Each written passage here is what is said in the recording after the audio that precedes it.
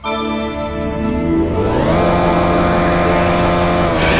the tranquility of suburbia to the pandemonium of the urban jungle, this route opens up with gentle freeway, winds its way into the bowels of the city's underground. Roads snaking everywhere, underpasses, overpasses, concrete barriers, long winding tunnels. It's all here for you. But watch out for other cars. They come up real quick when you're at speeds these cars want to travel. Hey, I've been doing some homework on this kid Toby Marshall from Mount Kisco. This kid was a phenom. Well, here's some news, cretins. Toby's been running again, and running fast. Real fast. Fast as that grim taquito will take him. I'm just telling you right now that if Toby Marshall ever got a car worthy of his talents, he could be towing the line at De Leon.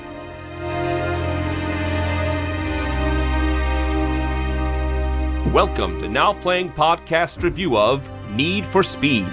Winner takes all. Losers, y'all can walk home. Part of Now Playing's video game movie review series. Trust me when I say it's one of a kind. Hosted by Arnie. That's my boy! That's my dude! Justin. You're very quiet and very tough, and then you're just constantly cracking these hilarious jokes. And Stuart. And then there were three. This podcast may contain detailed plot spoilers and mild language. I've seen you drive, and it's terrifying. Listener discretion is advised. All right, boys, race is gonna start soon. Ben, you should head up.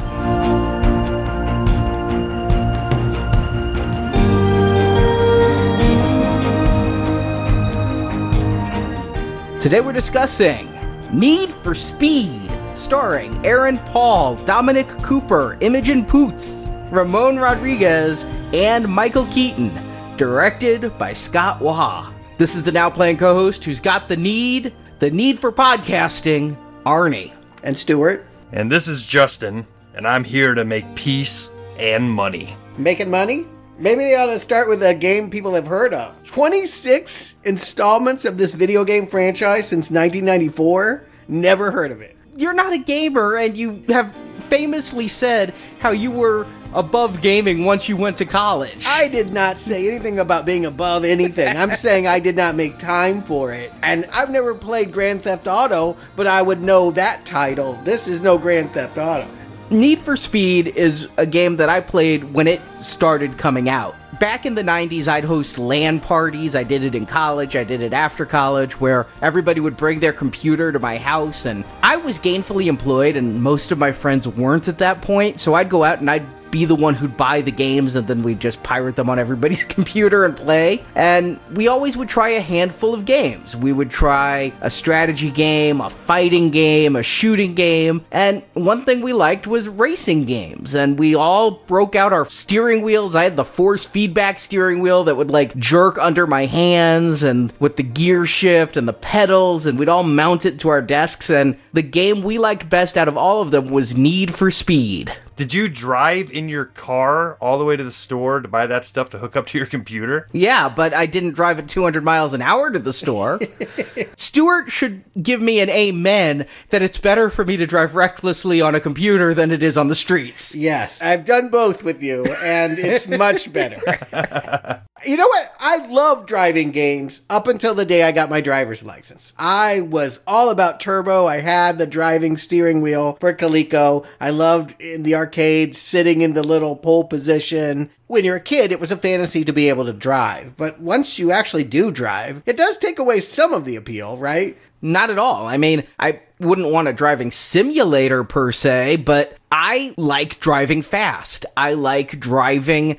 I'm trying to come up with a different word than crazy. Dangerous? Yeah. I mean, I like driving fast. You know, I've gotten more than one speeding ticket. But yeah, I have no desire to take turns at 100 miles an hour. And I would love to be doing some drift maneuvers like Tokyo Drift and things like that. My dream would be to do one of those weekend racer things where you get to sit with a pro and end up driving like 200 miles an hour around the Indy tracks and things. So if I can't do that, I can play Need for Speed, and that's why I got the wheel and the pedals, is I wanted it to be a complete simulation. I wanted to put myself in there. I had 5.1 surround sound going on so I could hear the engines of the cars around me. Now, understand Need for Speed is an arcade simulation. We actually found a racing simulation. I sucked at it. It was supposed to be like the flight simulator for race cars, you know? It would teach you how to actually drive a race car. And one of my friends, he was really good at it, and the rest of us sucked. And we realized he was cheating because he actually used the brakes of the car. And you're not supposed to use the brakes of a car in a racing game. Do you actually have pit stops where you had to like pull over and change tires and all that stuff? Yes. I can't remember the name of it. You could decorate your car with various logos and things. Need for Speed, though, used real-world cars, but was a street racing kind of game where it was real cars on quote-unquote real streets. That's something else I liked about it, is it took me to various cities, getting to see New York, admittedly an abbreviated version, but go to different places and race cars against my friends. Need for Speed was my favorite, and we played 1, 2, and 3 a hell of a lot, and then we just stopped gaming after 2000. I moved back to consoles. I think we all did. I did pick up the brand new game, though, Need for Speed Payback, for my Xbox One, because I was just curious. How would it go without a steering wheel? Like, how do console gamers play this game? And what has become of the Need for Speed franchise 20 years after I played it? It's become Fast and the Furious. It really has. There's now stories, whereas when I played it, the story was, hey, asshole, I'm going to win this race. Now it's like you're involved in a crime family and have to race for jobs and get here by a certain time or win this race to win money for your boss who you're indebted to. And yeah, you're car thieves and you're carjacking cool vehicles and running down fake Vegas streets to fake Arctic Monkey songs. It's very much trying to capture the vibe of going to see a Fast and the Furious movie. There's an assortment of colorful characters and you play them all. I watched Arnie play this and had fun doing so. I did not want to play a driving game without a steering wheel, but once you got the hang of it, it was fun to watch you. I found myself getting tense watching you like try to win those races. I got better. I really did. I learned how to use the analog sticks and the analog buttons. Is it as good as having a steering wheel and a pedal? Hell no. But by the time I got to the first race, I was at least not having to turn my car around to hit that checkpoint again and then turn the car back around so I'm going the right way. I did that a few times. So it sounds like it's different from like some of the more modern games that I'd be familiar with, like Forza, where it really is just about having a car and winning races. It sounds like there's more of a story to it then. Yeah, in the end, it's just a race. Sometimes you're racing against other cars. Other times you're just racing against the clock. But either way, you're street racing, illegal street racing with traffic coming either against you or with you and trying to decide your fastest way. So what does this movie have to do with Need for Speed? I'll tell you. In Part 3, Need for Speed changed. The first two were just street races and your worst experience was crashing. Need for Speed 3 was called Hot Pursuit and added a new element. The cops are coming after you. And if you went too slow, they'd do spike strips and really take you out. It was how I learned that spike strips existed was from that game. So this is street racing in real cars being chased by cops.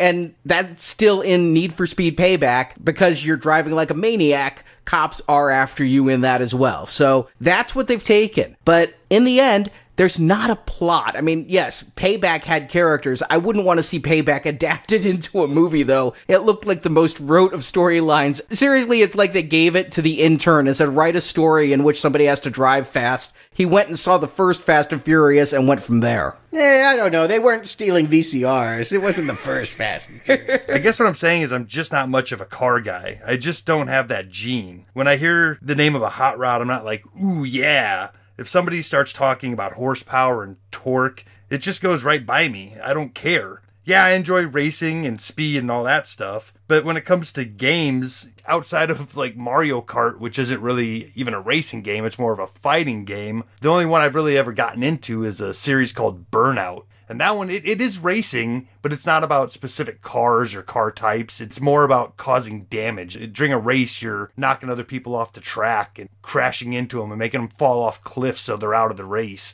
And then there's other modes where it's all about just causing damage with a crash. You'll launch yourself down a hill, off a ramp, and land into traffic and hit a gas tanker and cause a major explosion, and you get more points the more damage you do. That's more my kind of speed when it comes to racing. I don't care about Formula One, I don't care about NASCAR, that type of thing, so it's just not hitting me where I live. Straight up racing really just doesn't do it for me. I just don't care about being the first to cross the finish line. You don't want to win the cup, you want to take down the city. I don't mind being the first person across, but you know what game I liked in that regard was Carmageddon, where you not only wanted to be the first person across the finish line, but you got bonus points for every person you killed and every car you crashed.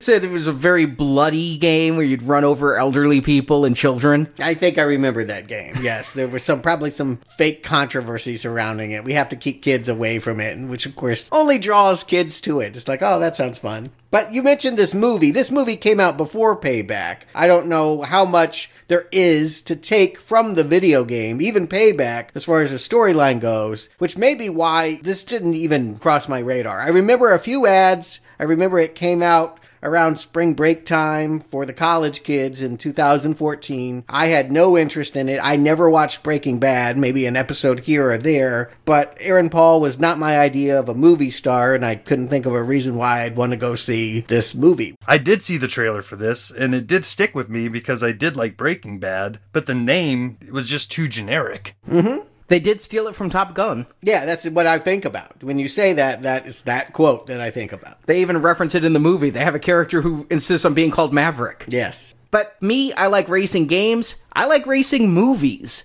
Fast and Furious is probably my favorite racing franchise, although Italian Job, Bullet, I mean, there's a lot of great car chase movies. The Bourne films have some great car chases in them. So when I heard Need for Speed was becoming a movie, it perked my ears up. I mean, I'm the one guy who saw Sylvester Stallone's movie Driven in theaters. It's a Rennie Harlan film starring Stallone, but Drive, I love that movie, even though it's not really a car chase movie. You can hear my review of Baby Driver. Just car movies in general get me. And I saw this ad for Need for Speed, and I went, need to change the channel. I am not going to ever see that movie. Never thinking in my wildest nightmare that we'd be watching every piece of shit based on a video game in history. Now, can I ask why you had that adverse reaction? I think it's twofold. First of all, I went back and I rewatched the trailer. The teaser trailer is this god-awful, holier-than-thou thing of Aaron Paul preaching about the spirituality of racing. And it was really slow. It had this orchestral music. The one thing Need for Speed did as well is it brought a thumping soundtrack. I got some rock and techno music as I was racing. When I saw Aaron Paul waxing philosophic about racing and the few scenes that they showed of cars, I'm like, this doesn't look exciting. This doesn't look like it has fun characters in the driver's seat. I didn't realize at the time anything about the behind the scenes, which, as the now playing idiot, I have chosen to do all the bonus features for all these video games. I can't call myself the fan. But the thing I'm alluding to is this is a 100% practical film. There is some CGI removal. There is very little CGI face pasting. These actors did the driving. Dominic Cooper and Aaron Paul had to take stunt driving classes. When you see a car skid and stop 6 inches away from the camera, Aaron Paul really did that skid and really stopped 6 inches away from the camera. If I'd known that, I would have wanted to see the movie more. Okay, because that's definitely my preference. It's always the thing I'm fighting against whenever I have to go to one of those Fast and Furious sequels, is that they just want to pump it up more and more. Now the cars skydive. Now there's a tank. And that's not my instinct. I like things to be a little more grounded. I like to think that you could actually do those things. That was one of the things I really applauded about Baby Driver. Yeah.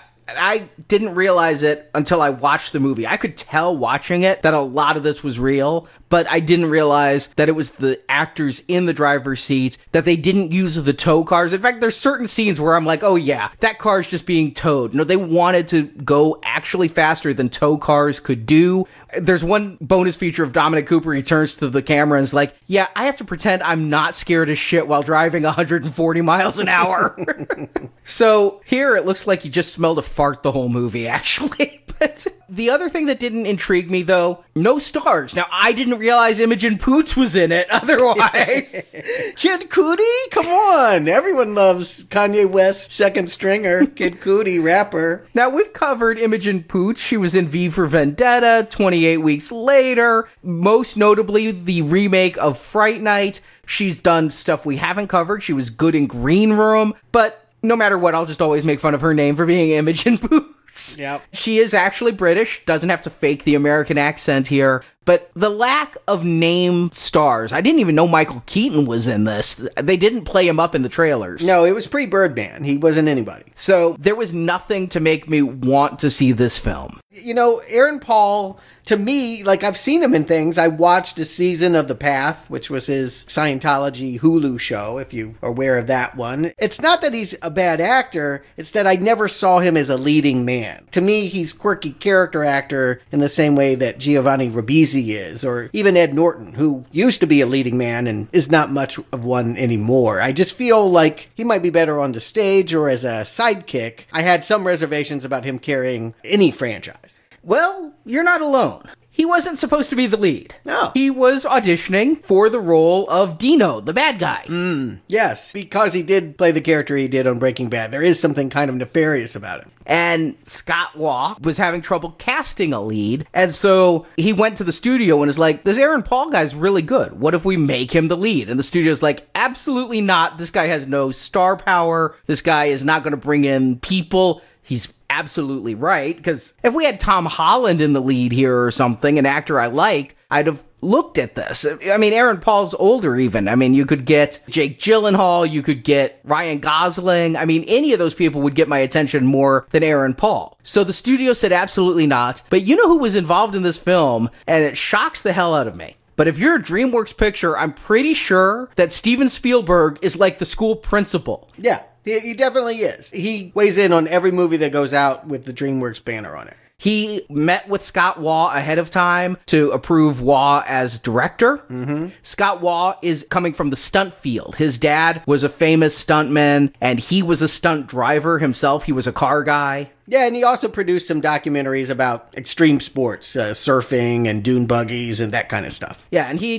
did one fictional picture before this, Act of Valor. Yeah, it's a Marine movie that came and went. I didn't see it. But Spielberg had to approve Scott Waugh, and when Scott came in, he's like, I'm only going to do this movie if we don't CGI it. And Spielberg got a big grin on his face. So Spielberg was right there writing the checks. So I guess he was going to approve the director and how the director wanted to make the movie. When they couldn't find a lead, they brought all of the audition tapes to Spielberg. Apparently Spielberg had also just been binging Breaking Bad, coincidentally, and then saw Aaron Paul's tape and is like, hey, why don't we get this Aaron Paul to do the lead? And suddenly the studio said, yes, Steven, we're going to get Aaron Paul for the lead. Yeah, funny how that works. If there was ever a time for Aaron Paul's popularity to leap from the small screen and make him into a star, now would be the time. Breaking Bad literally has just ended, and this is the biggest he's going to get, so let's see if he can translate from the small screen to the big screen. You couldn't be more right. He literally had to helicopter from the finale of Breaking Bad to this set. The finale of Breaking Bad shot a couple days long, and it impacted the shooting schedule here. He went one to the other. You know, I look at this as a very old exploitation movie kind of thing, though. You don't need stars. If you got fast cars and stunt drivers, that's all that this is. I don't know what the budget is. I'm sure it's not that low. But by blockbuster standards, it's going to be much lower than your average action film. I think they were just trying to make something fast and dirty and see what they get. So, yeah, it's not being driven by star power. It's being driven by untested talent that is either going to explode on screen or flame out.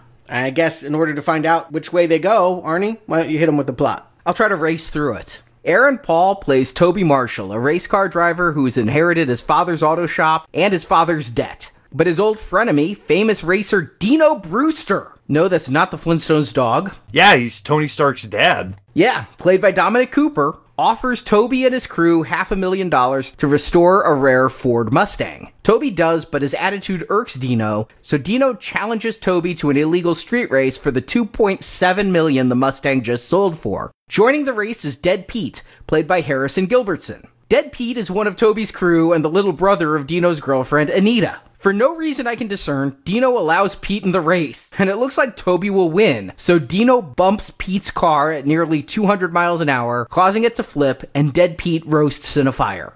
Toby goes back for his obviously dead friend and loses the race as Dino drives off. And Toby serves 2 years in prison for his involvement in Pete's death, while Dino denies any involvement. The cops find no witnesses or evidence that Dino was there, so Dino goes free. 2 years later, Toby is out of jail and gets his crew back together. He calls up the rich dude who bought the Mustang and asks if he can borrow the car keys. The guy agrees and sends his car broker, Julia Madden, played by Imogen Poots, to deliver the keys. Toby and his crew race cross-country to enter a race called the De Leon, run by a mysterious podcaster named Monarch, played by Michael Keaton.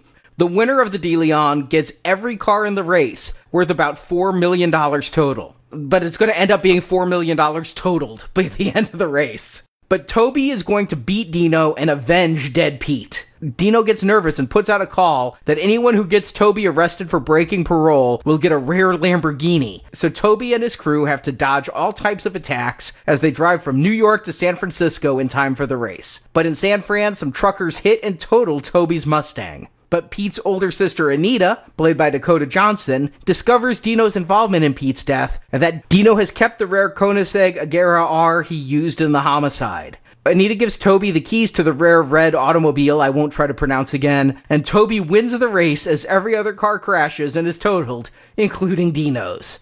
But the cops got involved in the illegal race and everyone who's left alive is arrested, including Dino and Toby. But Toby doesn't care. He smiles as they put the cuffs on because Pete is somehow avenged and credits are rolling. And Linkin Park just stopped playing. I don't know which one was the reason he's smiling, but one of them. I know why I would be. Okay, so the first question I have is, did you realize Pete was going to die the minute you saw him, or did it take a few minutes before you actually figured that out? Instant. Absolutely instant. In fact, I look at him, I'm just like, he's Dead Pete. I'm surprised he survived the first race. This kid is too smiley. This kid is too happy. This kid is too young. I knew he was going to be put in a refrigerator before this film was through.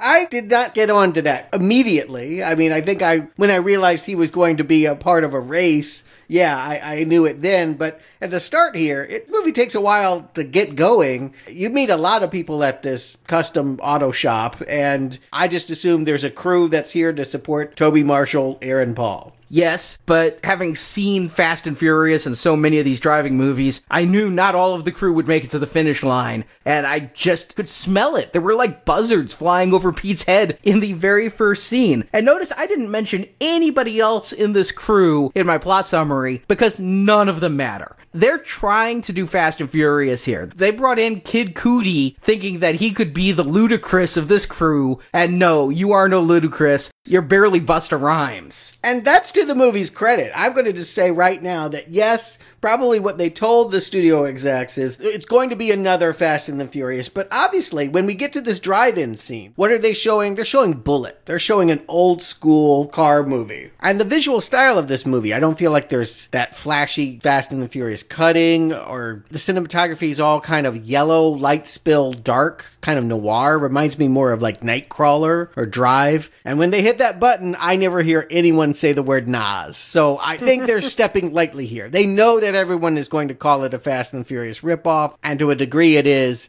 but they're also trying to take from other sources. Yeah, when listening to the commentary, Bullet was, of course, naming their reference, and they're going to have a race at the same place, and where the Mustang gets totaled is a place where Steve McQueen was racing in that movie. They also actually do call-outs to Smokey and the Bandit, to Blues Brothers, you know, the car movies the director grew up with, he wanted to put in little references to, and there's a ton of cameos, too, by race drivers that I wouldn't ever catch. Yeah, I felt like the camera did linger on a few faces where I'm like, oh, I bet you I'm supposed to know who that is. But To Stuart's point, not being a car guy, I was a little encouraged by the beginning of this movie saying, oh, we're not looking at a whole bunch of souped up foreign cars that I don't know what the hell they are. These are old classic muscle cars that they're racing right up front. Although with the way that Monarch is in the background kind of giving us a data dump about this kid who used to be a great racer and now he's not, but he could be a great racer again if he had a car that was worthy of him, it told me that he was going to get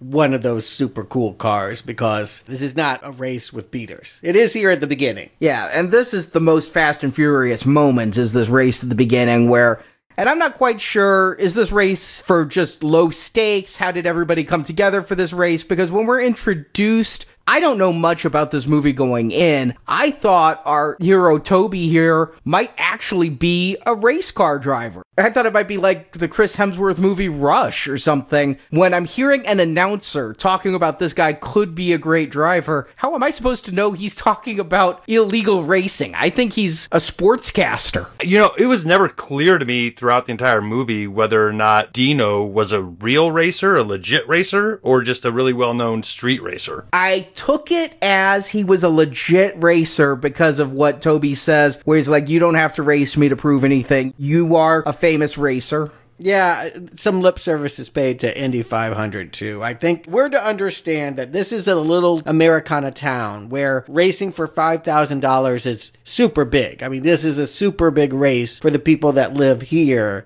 But out of this town, Dominic Cooper's villainous character has gone on to bigger and better things, and we're never to like him. You know, maybe we dislike him for leaving behind his roots. We certainly dislike him for stealing away the girlfriend of our hero, Anita, Dakota Johnson. He could actually have her, but, you know. But I guess to some people, she's 50 Shades of a Catch. She's really bad in this. I mean, she's actually better in 50 Shades. That's saying something. That poor girl, she comes from such a high pedigree and yeah, to look so just normal. But yeah, he's introduced. I know we have our villain, Dominic Cooper. I found this very interesting. Once they hired Aaron Paul for the lead, Aaron Paul is about 5'9.5", according to IMDb. They intentionally cast this entire movie with short people so that Aaron Paul would actually look tall in comparison. So Dominic Cooper, Imogen Poots, everybody here is going to be under 6 foot. Rare for a Hollywood film. They should have gotten Tom Cruise and Robert Downey. Well, they're not going for that. He's also putting on his best gruff voice, too, which is a little bit off-putting at the beginning here. Everything he says is in a low, rumbly, I'm a cool guy voice. Well, let me defend it then. I actually was surprised at how much I ended up easing into this character. I usually think of him as quirky and edgy, and I didn't see him doing a whole lot of tricks here. I just think that he just kind of plays small-town Americana. I lost my dad. How am I going to save my small-town business? And yeah, I find myself pulling for him. I never fully get on his side, and I think it's the performance. I do think there's just something about him. His squintiness, he squints a lot in this movie. I don't know if he needs eyeglasses or if it's actually just an affectation, but I always look at him, and for some reason, I just see a wannabe James Dean kind of thing coming through. Yeah, but he's balding. Like, I think that Aaron Paul has very average looks. He doesn't look like a movie star, and in my opinion, that aids this movie's sense of trying to be more grounded. You don't get the sense that this is hopped up Hollywood. Yeah, very true. And I guess to what Arnie was saying, with them casting shorter people, and did they also have to, like, tone down everybody else's performance to not overshine this more muted Aaron Paul? It's not that I'm not enjoying his performance. Out of all that crew, yeah, I'm buying him as the leader of the pack. I'm buying him as the guy that they all look up to. He's the cool kid in this group. So that performance is coming through. So I'm not having a problem with that. One thing I am having a problem with the crew, there's no individuality there. Except for Maverick, who can fly helicopters. I'm not sure if any of these other guys specialize in anything. And Benny is going to be out of a job as soon as they get a drone, right? I mean, you don't really need to be in a Cessna flying above the city streets if you have just something aerial to tell you where the cops are. And why is he in his crew? Was he giving everybody the notice, don't hit the homeless guy when you take the turn? Or was he only telling one guy, and if somebody else hits the homeless guy, it's fine? It's kind of fun to be in the air, though. Am I wrong for liking this? I kind of like the fact that they had some way of taking to the sky. I liked that, and I want to agree with what Justin said, both the negative and the positive. out of all of this, Aaron Paul is captivating me on screen. Maybe it's not just that they hired shorter actors, but that they hired actors with less charisma and less screen presence than Aaron Paul. But I'm not warming to him. I'm not going to take this Toby and put him up on a pedestal as great movie characters, either dramatically or heroically, but I'm liking him and I'm believing him. And yeah, this crew, I'm just not able to place them. One of them, I had to look up. I thought it was Pete Davidson from Saturday Night Live, but no, just an incredible lookalike. This is the guy who gets naked later on. Oh, wait, Rami Malek? That's Mr. Robot. I've never seen Mr. Robot. Oh, yeah, he won an Emmy. This guy's kind of a big time. He's going to be Freddie Mercury in the movie at the end of the year. Oh, okay. All right. He does have Pete Davidson eyes, though. I'll give you that, Arnie. Yeah, he does. And yeah, I mean, he's been in stuff that I've even seen, but I don't know really any of these actors, whether they're actors or Kid Cudi. I don't know them. I want to have characterization. If you can't write three-dimensional characters with unknown actors, then I want a known actor who I can just project onto from previous performances. Here, you have actors I don't know given characters with no personality. I think that's true, but it sounds like you wouldn't have a problem with it if it were Vin Diesel and people you like.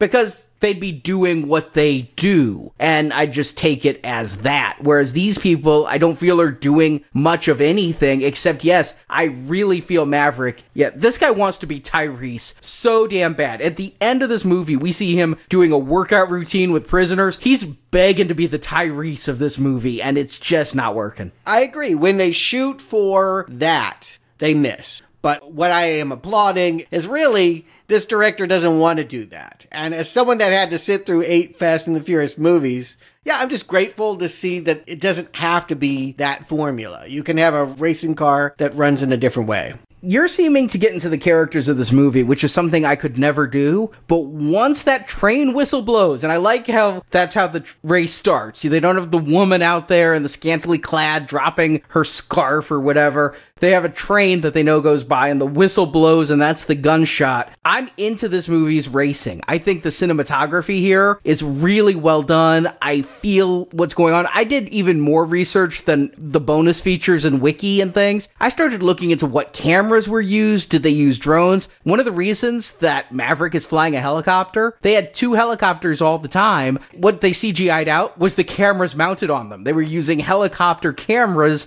and they looked like police helicopters or Benny's helicopters, but they were actually doing the aerial work. And I like the sound design. I actually feel like that also aided me getting into this. I agree. The cinematography, all of this, it feels like a small town production, and I appreciate the quaintness. I'm right there with both of you. The sound really drew me in, like the cinematography is great, but the sound is what's like, all right, this is really adrenalizing right now. And even though I'm not super jacked about watching guys race or whatever, I'm into it. All of a sudden I'm feeling this race and it's pulling me in. So, all right, I'm in the back seat now. Yeah, they did this Blu-ray and the movie in a 7.1 mix. They actually said they mixed the movie that way. And to feel the sound bounce around my theater, very few movies do the 7.1. And so to feel the sound bounce around, and I'm not a huge car guy where I could tell you all of the cars that they're driving and things, but I can tell that they used real engine sounds here, and they were doing... The thing I was thinking of is actually, and I know you're going to think this is a negative, but this is a positive,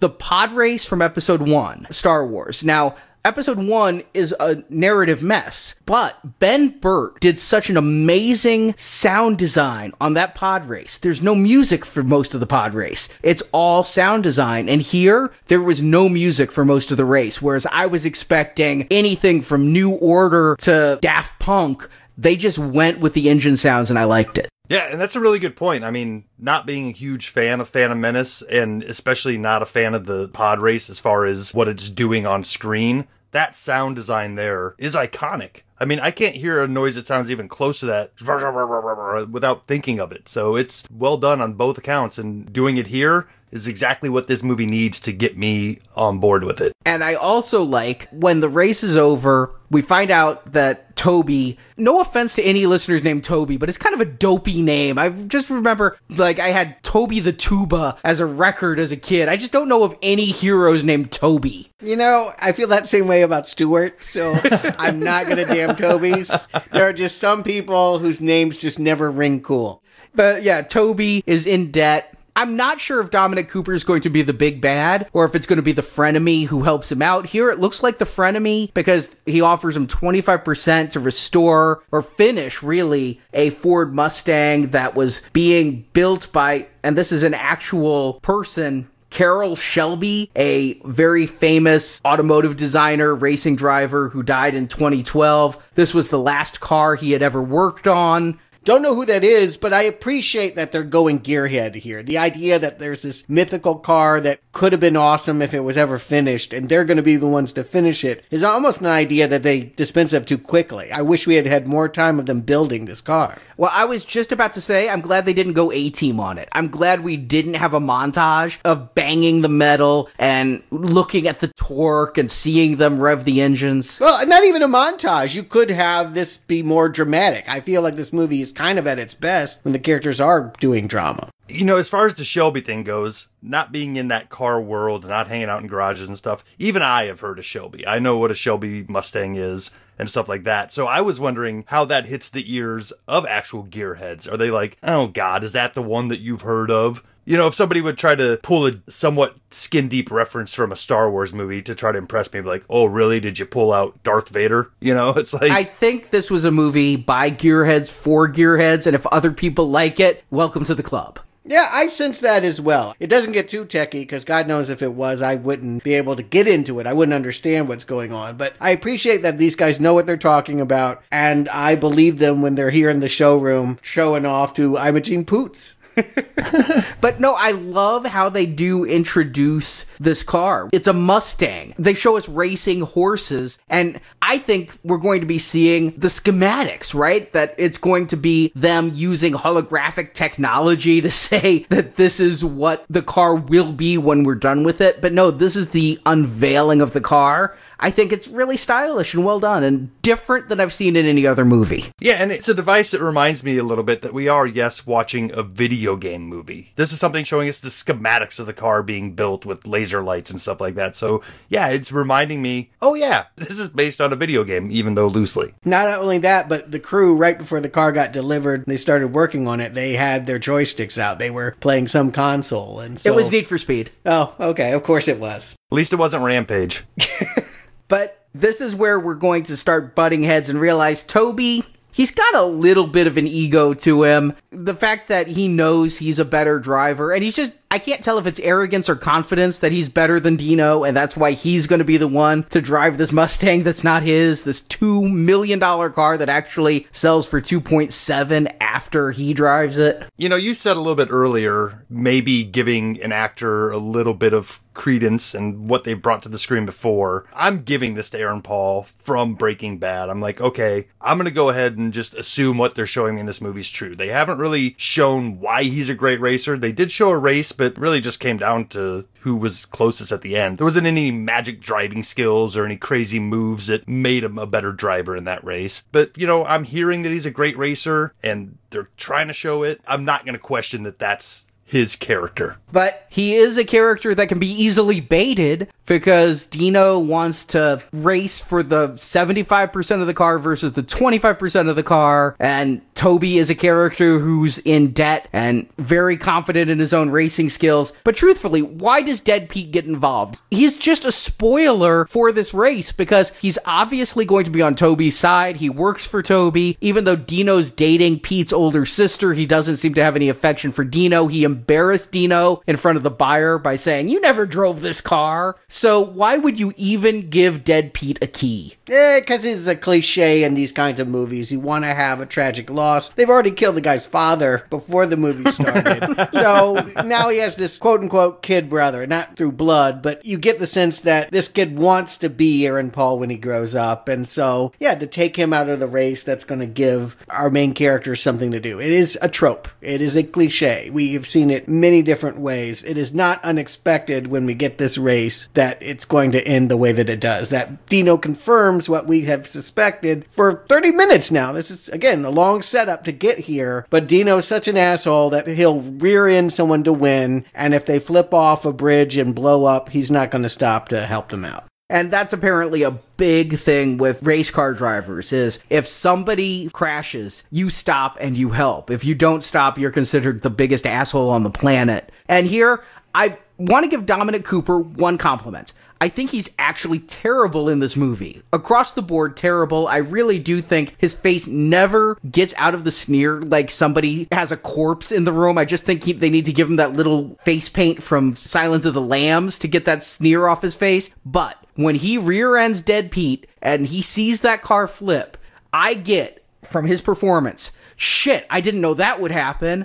I'm really feeling bad. Oh my God, he's going to die. Wait, I still need to win this race. I go through all those emotions on Dominic Cooper's face in like 5 seconds. Yeah, and that kind of calls into question what you were asking earlier. Is this guy a frenemy? I mean, is he here actually to help? And to be honest with you, this is the crux of the movie. He didn't mean to kill this kid. He wasn't being nefarious with offering these guys a job and helping them out. Sure, he's an asshole, but now, you're right, it's decision time, and what we find out he does later is what really does make him the villain, his self-preservation. But this is the scene my mind went to when you started talking about this movie was done with practical effects. Are you telling me they actually flipped that car like that? Yes. That was impressive. But notice it's rapid cut. They did like, we're going to do this piece and the car is going to do this move. And we're going to do this piece and the car is going to get T-boned. And we're going to do this piece and we're going to do this. And we're going to use a crane to get the car over the bridge because if we damage that bridge, we're in for $50 million. And we're going to CGI out the crane. But piece by piece,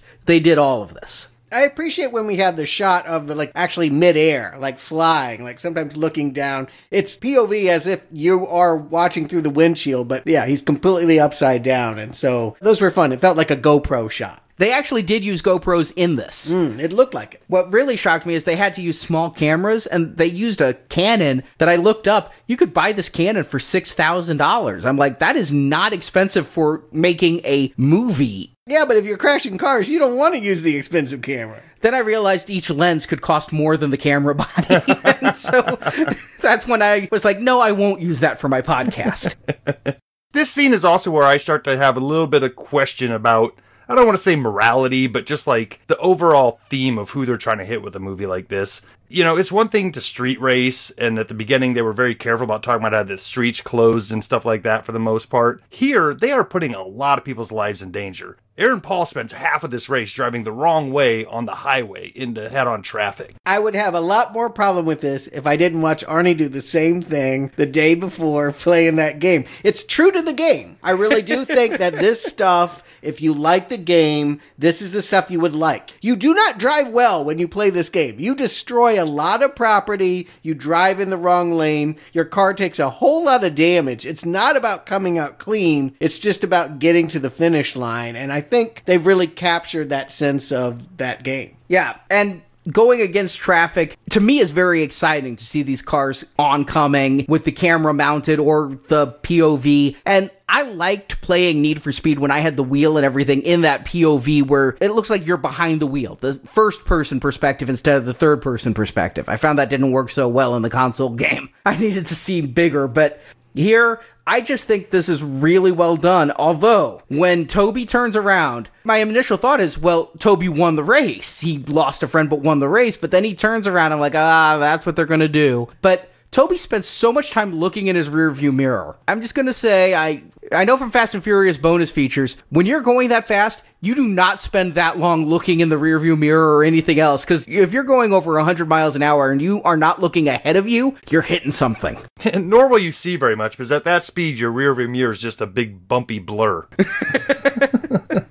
But these are sweet cars they're driving, I gotta give them that. And so sweet, nobody saw them. There's no eyewitnesses to a 3-car race. There's only 2 cars. There's no red paint on the back bumper. Yeah, if there's one car you're going to notice, it's the red car. There's a red car, a gray car, and a white car, and our heroes are in the gray and the white, and we're to believe that all these people that were impacted by this joyride did not notice Dominic Cooper in the red car. But again, it's because he has money, because he has privilege, and it's playing into the times, and it's just, you take a fall if you don't have the money to defend yourself, and poor Aaron Paul just has to go to jail for 2 years and come back with a need for revenge. I thought he was going to jail for murder or manslaughter or something. When he got out in 2 years, I was a little bit confused as to why so fast. The commentary illuminated me that if you're involved with illegal street racing, either as a spectator or as a racer, and somebody gets hurt or there's loss of life, you are culpable for illegal street racing, even if you're just one of the people cheering on a racer. So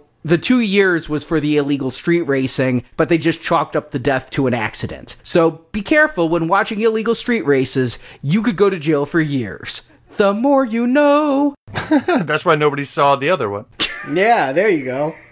This is where I'm going to probably have my biggest issue with this movie, is that they make consequences for only when it's convenient for the plot. You know what I'm saying? Like, the consequence of him going into this race and losing a friend is going to jail for 2 years. But I'm not saying I want a montage to show passage of time or anything, but it literally is kid's dead, a little bit of a funeral scene, and then a little thing at the bottom of the screen 2 years later. Everybody has the same haircut. It might as well be next week as far as, like, the time that passes feels like. Hey, one of them got a new job. At least Toby looks like he's sad. I look at Anita. That was her brother. I forget that. She looks like she couldn't care less. And we'll find out much later, just doesn't believe that her boyfriend Dino would have done such a thing. She just doesn't believe her ex-boyfriend's story. And so she goes off to work with Dino at an expensive car dealership in San Francisco, and we have our hero trying to get the band back and trying to break into the De Leon. Even before the commentary, I was thinking Blues Brothers, as he had to go person to person and be like, we're getting the band back together.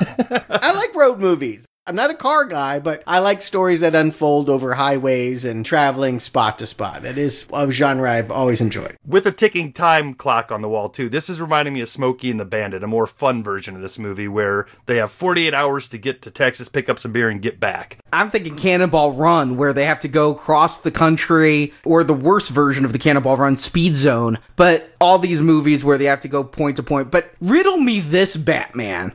We get Toby right out of prison. And immediately, he's calling up the British guy who bought the Mustang for $2.7 million, saying, can I borrow it? Realistically, the guy says, what's in it for me? Well, I'm going to win, and you'll get all the cars. Total value, $4 million. Well, if you can buy a car for 2.7, $4 million probably isn't make or break time. And aren't you only gambling almost a 1 to 1.3 ratio there? You're risking a $3 million car. And in fact, you're going to lose a $3 million car in this effect on the hope of getting $4 million? Yeah, but haven't you ever known gamblers? At the end of the day, I've known a lot of people. It's not about what they're actually going to profit. It's just about the thrill of it. They just like to have stakes up there and just put it on the line. And also, I do think you're misquoting the actual dollar value. I think they were saying $7 million worth of cars were in that final race. In the end, $0 of cars were in the final race. Again, with the gambling mentality, I mean, if he had that money to buy the Mustang, it's not going to hurt him that bad to lose it either. I mean, I just feel like this is a guy that wants to see if he can trust this whiz kid who was going to be something and then turned out not to be something. It would help if he had been established as a character. What we have instead is his assistant. And I do like her. I do actually think that when Jessica rolls in here, she works as a romantic foil and as the voice of reason. She won me over when she's introduced as the ditzy blonde who's like, ooh, pretty car, and treated that way. And then she says, can I see under the hood? And then names every piece that's under the hood and knows everything about cars. I like that they subvert that expectation. Yeah, she's both glammy and a gearhead. That's, you know, I haven't met anyone like that, but I'm sure they exist, and it's fun. We have to have a moment where Aaron Paul doesn't want her around, and having her win her place in this 48-hour car trip to California, it gives us something to do. It gives them a place to start and grow and change. This is where the plan kicks into action, because they're not quite sure where this race is, and you have to be invited. And it's rumored to be in California. Well, they're all the way in New York. They've got to get to California in 45 hours to get to this race and try to get an invite. Was the Mustang already in New York? Was it sitting there, or did they fly it from London? I have no idea. Couldn't they have just flown the car to California and then taken a flight? That's no fun, but of course. Look, this movie is generic. I cannot say anything about this setup is great, but I think it all works. I'm going with the movie. Its logic sometimes spotty. There's a little bit of engine noise and backfire when we go through some of these motions. But honestly, I like the idea that it's the classic romantic comedy formula that goes all the way back to the 30s, and it happened one night. Two people that don't really like each other get in a car, have to travel across the country, and when they get to where they're going to be in love and competing in a big race. The director calls this the When Harry Met Sally moment.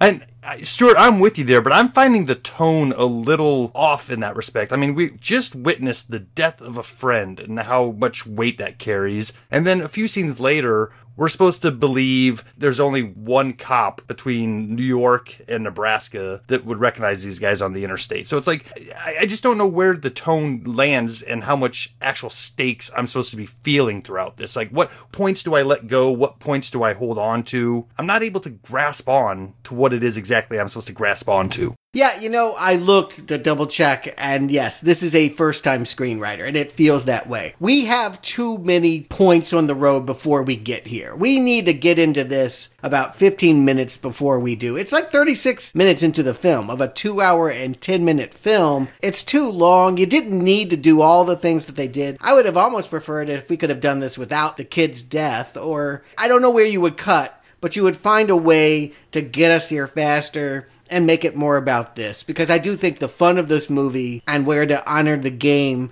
is the idea that these people are just going to be on the run for much of the runtime. The way I would do it, the way I thought it was going to happen, you get Dino involved in that first race and you kill Pete in that first race. Yeah. When Pete survived the first race, I was like, holy shit, he lived! And then later he asks for a key. I'm like, oh, there's the death knell. I mean, again, I saw the buzzards, but you could combine those two races into one and then get this thing moving. Yeah, and maybe they were already working with somebody else on rebuilding that Mustang, and you didn't have to have Dino be the one to bring that in. But as far as this cross-country trip goes, they try so hard to give each of the crew their moment. And the only one that I have really any attention to whatsoever is when Finn has an office job and he's going to leave in the most balls-out way ever. Literally.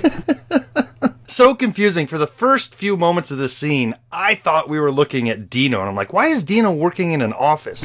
Why is he taking off his clothes? I'm like, oh, wait a minute, this is Finn. Okay, this makes more sense. Yeah, again, this is a fantasy. I mean, it one-ups another Tom Cruise movie, Jerry Maguire. If you're going to quit big time. Go all out, really. Yeah, he does this so that there'll be no way that they'll never take him back if this should not work out. He's forced himself into this box where he has to go riding off with his friends, and the idea is they need him to fix this Mustang. Little do they know he won't be able to fix the Mustang for the final race, but they don't actually end up needing him. I think all that he ever is good for is he refuels the car without them having the nuisance of stopping at a gas station. Yeah, they have 47 hours to get from New York to California. It's a 43-hour drive at the speed limit. So I think they could pull over for gas. In fact, later they do pull over for gas. Yeah, that was confusing. But one thing they also need is the police, because the De Leon, you don't just show up at the De Leon. It's an invite only from the Monarch. And why does he need to egg on a cop and get all the police chasing him? Is to get Monarch's attention so that Monarch can Bluetooth him the special invite. I feel like Benny needs his own movie, because as this is unfolding, I'm like, wait, that wasn't his Cessna? Every time he's breaking into some flying contraption, he has to steal a news crew chopper, and thus, because it's equipped with cameras, he can tape this and create such a sensation on the air that, of course, how can Monarch ignore it? It's kind of a clever idea, but God, that's a lot of work. Later, he's going to be an Apache medical army helicopter. I think he actually is in the army. That's how he got it. He was just off the flight plan, but he is, maybe he has the rank where he could just show up at any given news station and be like, I'm Army, I need your chopper. Yeah, it would have been more fun to have these guys, if we knew who these guys were, and each stop was like the Blues Brothers of getting the band back together. There are better ways of doing it. It has been done better, but because these guys are kind of generic, these scenes are a little generic. Hey, I don't know who the band of the Blues Brothers is either. I mean, I know they have to get the guy at the fried chicken place, but I couldn't tell you his name. Yeah, I guess you're right. To that point, we don't need to know great detail about these characters, just as long as we make the reunion fun. This Rami Malek one is the only one that's any fun at all. I enjoy Benny in the Air. He's kind of like a better version of Waze, basically, you know? And this is where I'm talking about the tone being inconsistent, because I understand why he draws attention to himself in Detroit to get on the radar of Monarch and be able to get an invite to that race. But dang, they're in Detroit. They still got most of that drive to do. Like, maybe that scene should have been closer, like somewhere in Utah. Because where I can't understand is how he's going to be the most wanted guy in a very distinguishable car and drive across America on the interstates without getting pulled over once. Again, one of my favorite guilty pleasures, The Warriors. It's all about how do we get home. If it were more of that, if there were more people that are like, ooh, there's a bounty that's put out. Dino puts it out there. If you can stop this guy from making it to the De Leon, I'll reward you. Well, that could have been a lot of fun to watch different people set up speed traps and do what they have. Instead, we have one state trooper that just gets lucky at a gas station and then some guys in Arizona. But yeah, there could have been a lot more stops along the way. And here's another scene that totally could have been cut. Julia running through a gas station from a cop, going upstairs. I think she went upstairs so that Toby could get away. But no, she's going to be afraid of heights. That's all we're going to have about her characters. I know cars, and I'm so afraid of heights that a 10-foot drop is going to petrify me. She sells it because I like the actress, but yeah, gas stations don't have upstairs. That doesn't even happen. Well, in Nebraska we do, and that's where they were. They were at a truck stop where you have rent a shower by the minute type of thing for truck drivers. Okay. But yeah, I'm not quite sure why they have access to upstairs. I don't know why you put the showers on the second floor. Yeah, I think you'd want the plumbing to go down. Anyway, again, not looking for great depth of realism, but I am looking for more fun moments here. I like the principles enough. I think they've got a good vibe going, but they could exploit these elements a whole lot more. If we had gotten here, if there was more time to focus on this stuff, it would be a better movie overall. I think if they skipped the cop thing, but I understand why they had to do it in Detroit. Again, now you're less than 2 days to the race, and you don't know what Monarch is looking at when. You need to piss off a lot of state cops to be sure you get on his radar in 2 days. Somehow they end up, to me it looked like they were in Arizona somewhere. Yeah, it's like the Red Rocks area. Sure. Driving up cliffs and being chased by some hillbillies and trying to collect that bounty. Well, maybe not hillbillies. They just had off-road vehicles and stuff, but there's a pretty impressive crash there, too. Julia's driving at this point when this happens, so it adds a little bit more flavor to the other chase scenes we've seen. She's a little bit scared, and they're driving up these sheer cliffs and cars coming directly at them. I'm kind of into this. I'm like, all right, I'm not quite sure where this works on the map, like how they got from Detroit to maybe Arizona, but whatever. I'm into it. You know, these guys are shooting shotguns, firing pistols at them. They've really raised the stakes at this point. Yeah, and they're driving at high rates of speed, and there's no guardrail. I've driven on some of these roads in the West where you're up in a mountain or a mesa, and there's no guardrail, or at least for part of it, there's no guardrail, and you're taking a turn, and you overshoot that turn, you're dead. You are as dead as can possibly fucking be. And so I am tense when I'm seeing her drive there. I'm feeling it in my gut. I wish it had a better resolution, though. I just don't like that Maverick saves them by bringing in the chopper. They chain it to the car. I've Googled and Googled. I cannot figure out, can you really lift a car by its top? I think because they did it that you can. I mean, but it could be just a body with no engine in it or something, but... Yeah, I would not recommend it. Kids, don't try this at home. I think it actually is said at the end credits. They make a big deal about, like, we're controlled environments and we don't want an influence. Yeah, we know. I'm not going to drive off the mesa and have my friend flying the helicopter to see if I'm going to hang tight. It's another way of exploiting her fear of heights. If she was afraid of jumping out of the gas station, she's certainly afraid as they're dragging her along the Grand Canyon kind of area. And it also serves to show that Benny is now going to be in trouble. He gets put in the clinker because of this act. I think he's in a military jail, if I'm not mistaken. They do drive all the way out there, though, and then the car gets totaled. It's certainly ironic. I didn't see it coming. And when the truck hits them, that was a jarring moment for me. It's really shocking. There have been like only 2 or 3 times in movie history where a car accident out of the blue shocks the hell out of me, and this was one of them. Yeah, it really did the job. You know, I wasn't expecting it. I forgot about the douchebag that Dino had hired earlier in the movie. In that accident, she got hurt, so they're not going to be there for him at the race. They're going to be streaming it live. They know the URL, and in her hospital room, we'll be able to cut to reaction shots. The only time that I find Benny funny is when he's trying to sweet talk the female MP, and finally it's just like, you got an iPad I can borrow? That was legit funny. Yeah, because earlier, once again, I'm going to go to the tone, these guys are being shot at, and not just at their tires, like they've shot out the back window, and he won't lift them up. He's being jokey. He's like, call me Maverick. Tell me I can fly a helicopter. It's like, okay, this is not time to be funny. This is, pick them up and let's get out of this situation. But I don't know.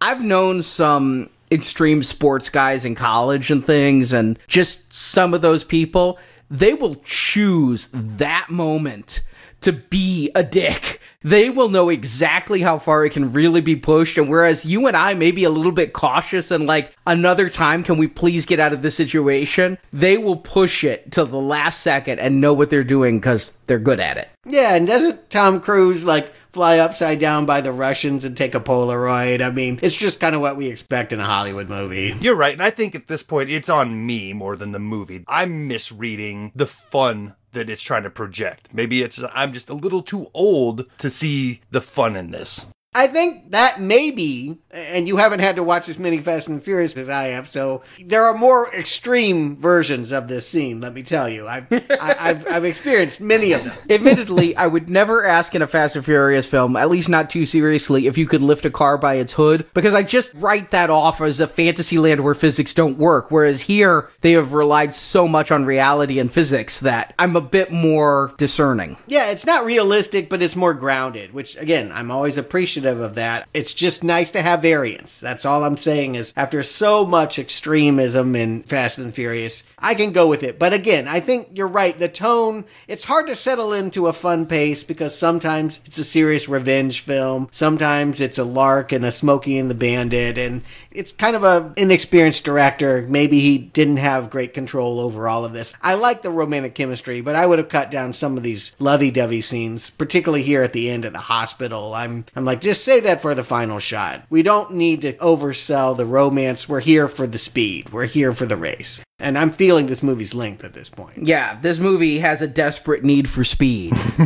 It needs to be about a half an hour shorter. Yeah, they reached the San Francisco. There's nothing to do but race, but it's kind of nice, and quickly it gets resolved, maybe too quickly, but because Anita has become a little bit suspicious of Dino, and because Dino has not been bright enough to, I guess the car was just too expensive, even though it still got the paint on it, he just hid it in a storage unit somewhere in San Francisco. She's got the key, and she's going to give it to her ex-boyfriend. And there actually is paint on the bumper showing that he was the one who caused the wreck.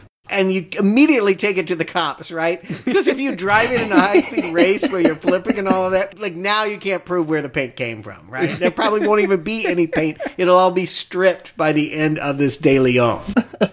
I guess that's one thing that I was willing to go with, because they did make such a big deal how these are like 3 of the only types of these cars in the world. They don't even really actually exist here in America. They're that illegal, so... Mm-hmm. Plus, it's just a badass move to show up in a murder weapon, right? Like, I'm going to just pull up next to Dino and say, hey, remember this car? It works, I guess, as being the dagger in the back of his nemesis. But this final race, I'll give it to them. They get me. Admittedly, I am thinking that, yes, every single car is crashed. I don't know exactly what they're winning, but bragging rights. And yes, I know for a fact that it's going to be down to Dino and Toby at the very end, but it's an exciting race with some great crashes and some really fun stunts. And yeah, the police are there trying to get involved. You gotta dodge cop cars while stay ahead. Yeah, that added something to it. I mean, I think I would be bored, as I usually am, with, like, watching cars race on a track or something like that. You want to add the extra element of, are they going to get busted, and they're pulling out the spikes, and avoiding the cops is a part of it, really. They're a part of the obstacle course. My favorite part is the cop who's going to do a pit maneuver, but he's not going to get in the car himself. He's going to jam his billy stick into the gas and just try to take out a guy with a ghost ride. I got a little bit worried when the police are like, use of lethal force authorized. I'm like, wait, what? You're going to kill people for speeding? And does the helicopter pilot get to make that call? Like, isn't there a sergeant or somebody that makes that call? And there are laws regarding whether or not police engage in high-speed chases. The police are not allowed to engage in a high-speed chase that might endanger civilians. The truth of it is, despite what you see in movies, if you're in a town where a helicopter cannot be immediately deployed, if you are ballsy enough to drive in high-populated areas, police will let you go. And here, in this movie, the police are chasing these cars and doing so many dangerous things. Each and every one of these cops should be on YouTube and then written up. Yeah, I mean, it's a form of entertainment in California. There's so many high-speed chases. They get televised. They do. They just let them go, and you watch how far the guy's going to get. They never make it. You know, like, there's no winning the De Leon. Even here, I guess, you know, you make it to the lighthouse, and you're going to get arrested. But, yeah, certainly that is the wise thing to do here. In California, you have helicopters where they can follow where the car is going. And once a helicopter's on you, you are never getting away. Yeah. But in Illinois, we don't have that many police helicopters. And every so often, I'll see on the news, police are on a lookout for this vehicle that escaped in a high-speed chase yesterday. Police did not engage for fear of putting pedestrians in danger. The suspects are at large. And so here, these police want to use lethal force, whereas my police are like, yeah, no, let's just let them get away. And how is Monarch keeping tabs on all it all? It's like there's like chips in the car, or like it's turned into a video game on his monitor. I don't know how he would have eyes in the sky. That's the thing that this movie asks you not to ask. Okay, all right, then I won't ask. But I will ask, do we like Michael Keaton? Now that you've said it, I can't not see the fact that he could have been completely added in the last week before the movie opened because he has so little connection. I mean, yes, he's the guy that engineers this race. He never comes out of seclusion. He never goes and meets Toby. And I thought we would get that scene at the lighthouse. I thought he would be standing there. I thought we would see him broadcasting from the finish line. I think he's in the lighthouse. Now, the director said this was his Pulp Fiction mystery. Like, what's in the briefcase? Where is Monarch? Is Monarch in the lighthouse? Is Monarch in Russia? Where is Monarch? That's not the same thing as Pulp Fiction. No, it's not. But I wanted to just give you his analogy. Okay. Way to cover there.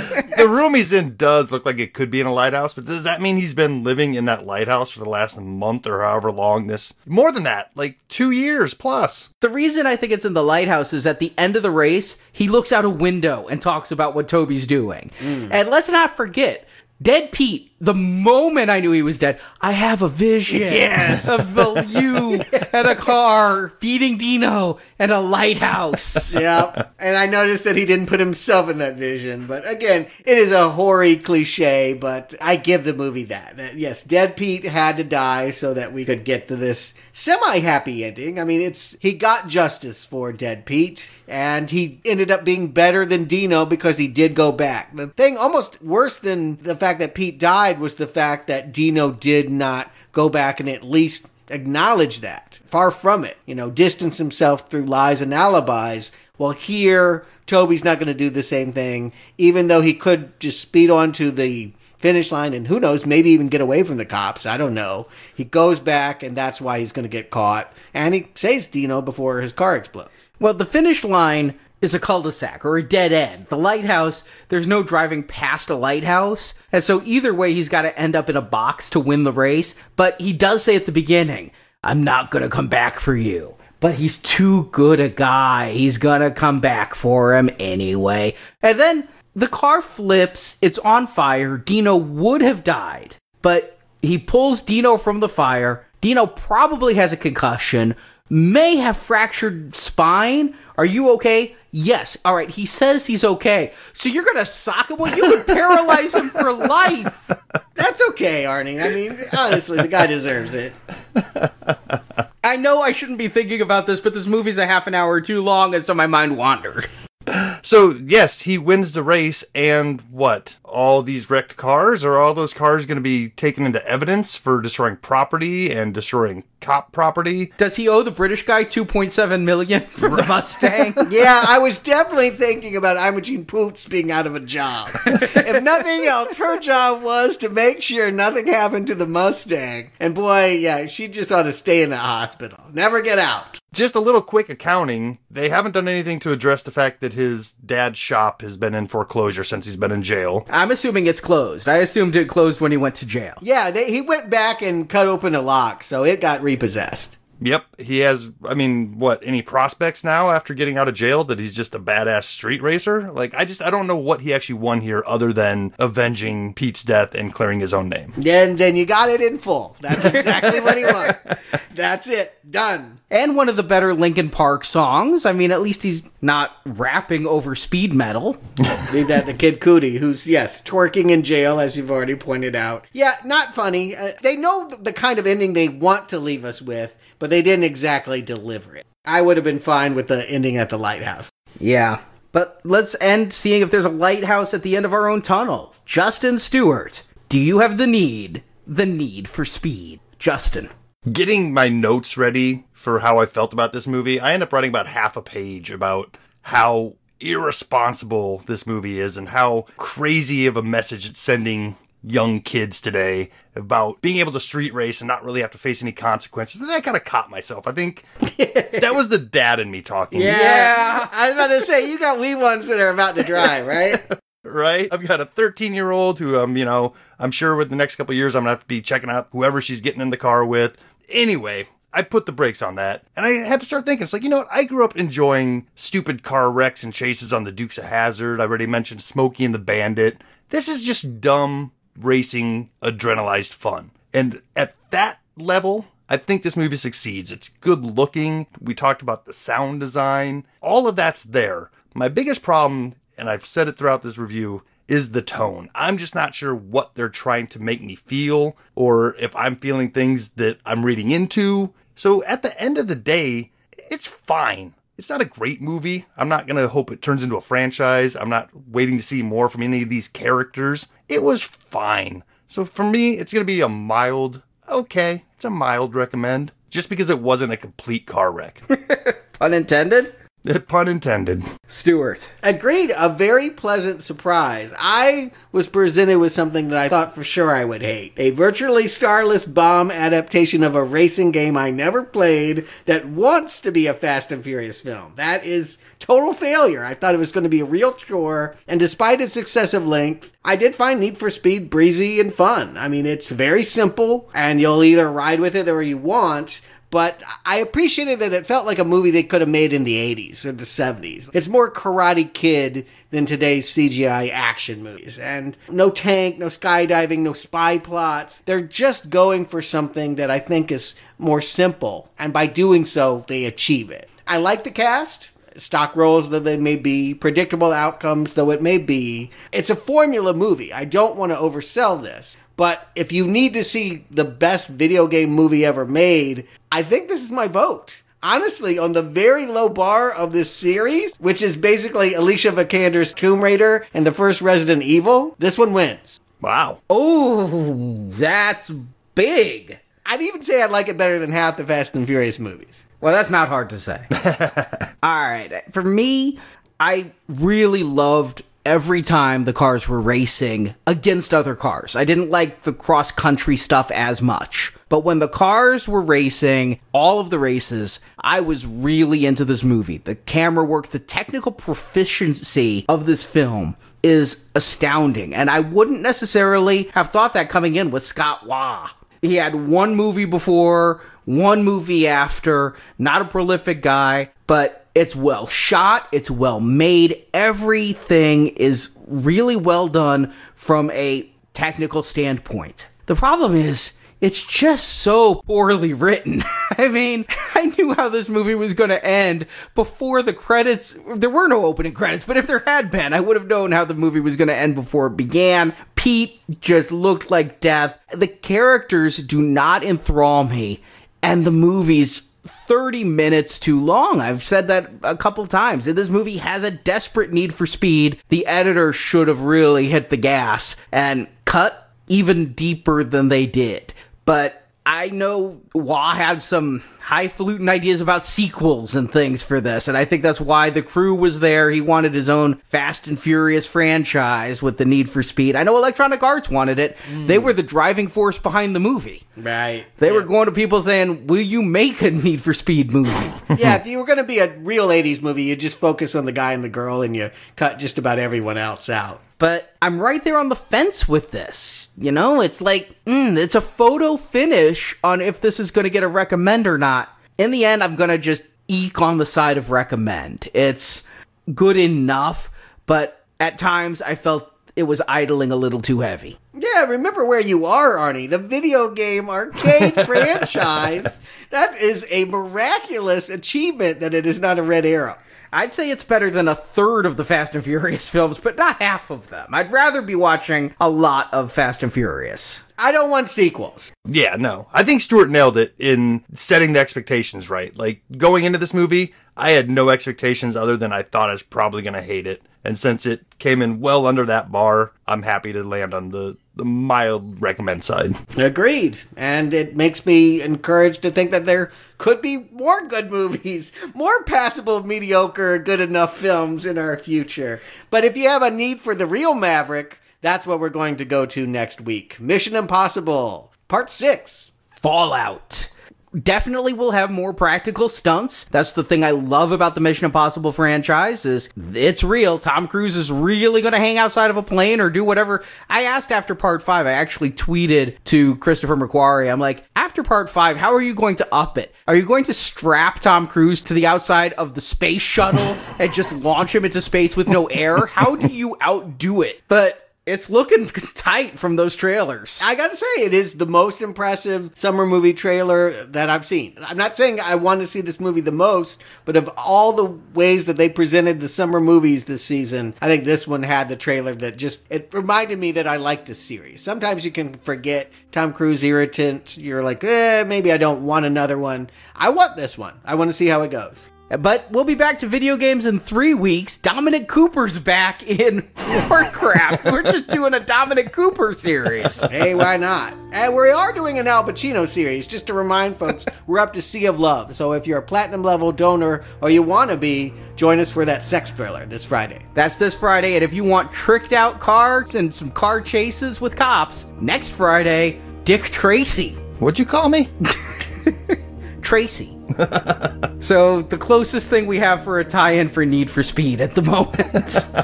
So Justin Stewart, thank you for joining me. And until next week, game over.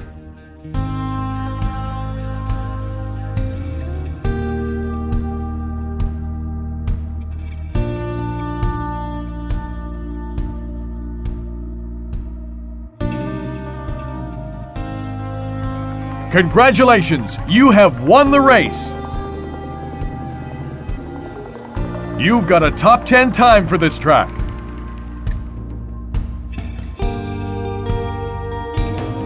Thank you for listening to this episode of Now Playing Podcast. We hope you've enjoyed the show. I love it.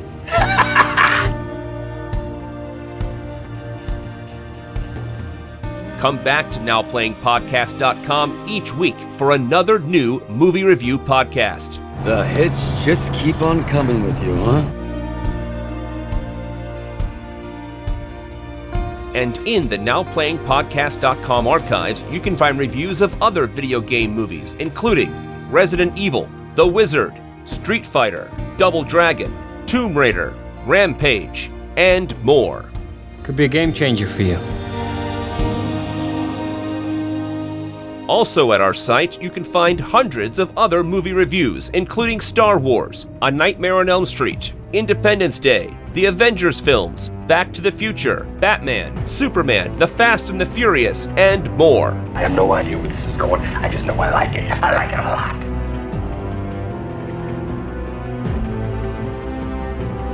Do you want to continue? Insert money now to keep playing Now Playing. I'm behind on the loan. That guy's from the bank. And he's just gonna keep coming back.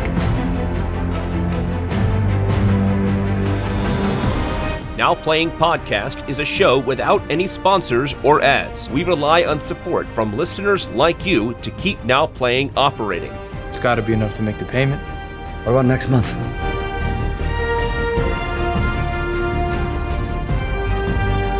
You can donate to the show and, as our thank you, receive bonus podcasts.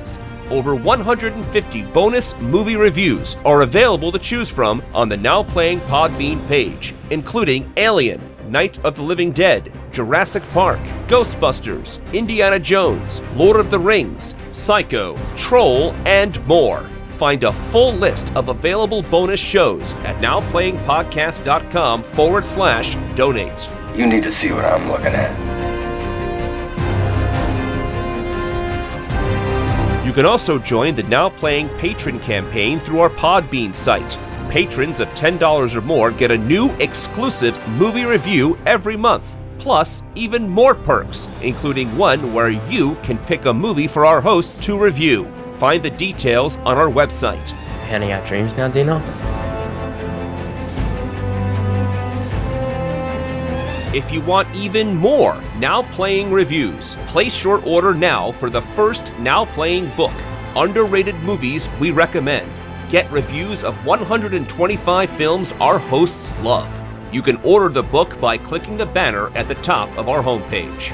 It's rarefied air, kids. It's beautiful.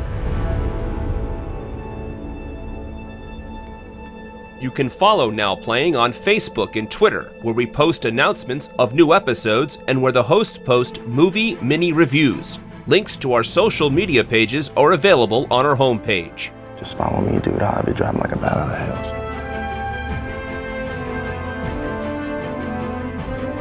Now Playing Podcast is produced by Arnie Carvalho. You gotta have balls of titanium alloy to do what I do.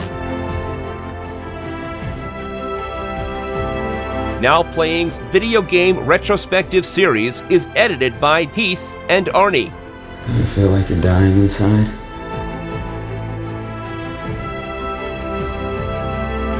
Now Playing credits read by Brock. That's what I thought. Keep talking that shit.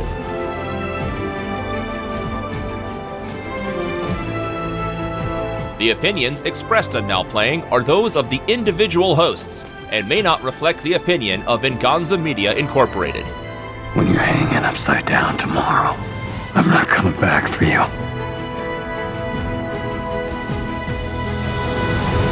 Venganza Media Incorporated is not affiliated with the motion pictures reviewed or otherwise referred to herein. All movie clips and music included in this podcast are the intellectual property of their respective copyright holders. They are included here for the purpose of review and no infringement is intended. Racists should race, cops should eat donuts. Now Playing Podcast is an exclusive trademark of Venganza Media Incorporated and may not be used without the expressed written permission of Venganza Media Incorporated. All rights reserved.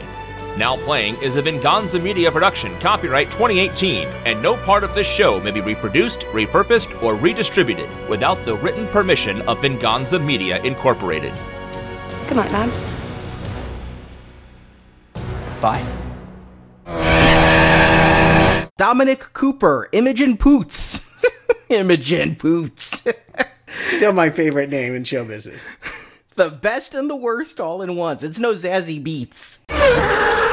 Directed by Scott Wah. That's actually spelled the exact same way as how Howard the Duck curses in the comic book. It's Wah. What an interesting factoid. Because had we, say, if we had Tom Holland in the lead here or something, an actor I like, I'd have looked at this. I mean, Aaron Paul's older even. I mean, you could get... Chris Evans? No. I'm trying to not do two Marvel people. Who's somebody else? Who isn't a Marvel person at this point? Jake Gyllenhaal? He's going to be a Marvel person. He's the bad guy against Tom Holland. And they looked like police helicopters or Tyrese's helicopters. Not Tyrese. Benny. They looked like police helicopters or Benny's helicopters. Was the Mustang already in New York? Was it sitting there or did they fly it from London? Because they could have flown it to California. Because they could have flown it. Marjorie's home. Yeah, they're just not going to let you. No. Yep. Hey. All right. At least it's not a bandwidth problem. No. I could hear all the dogs. Yeah. Remy, go to Mama. Yeah, it reminded me a little bit of The Wraith or something, you know. Where Stop with The Wraith. It's in the book. Yes, it is. As is my very negative opinion of it.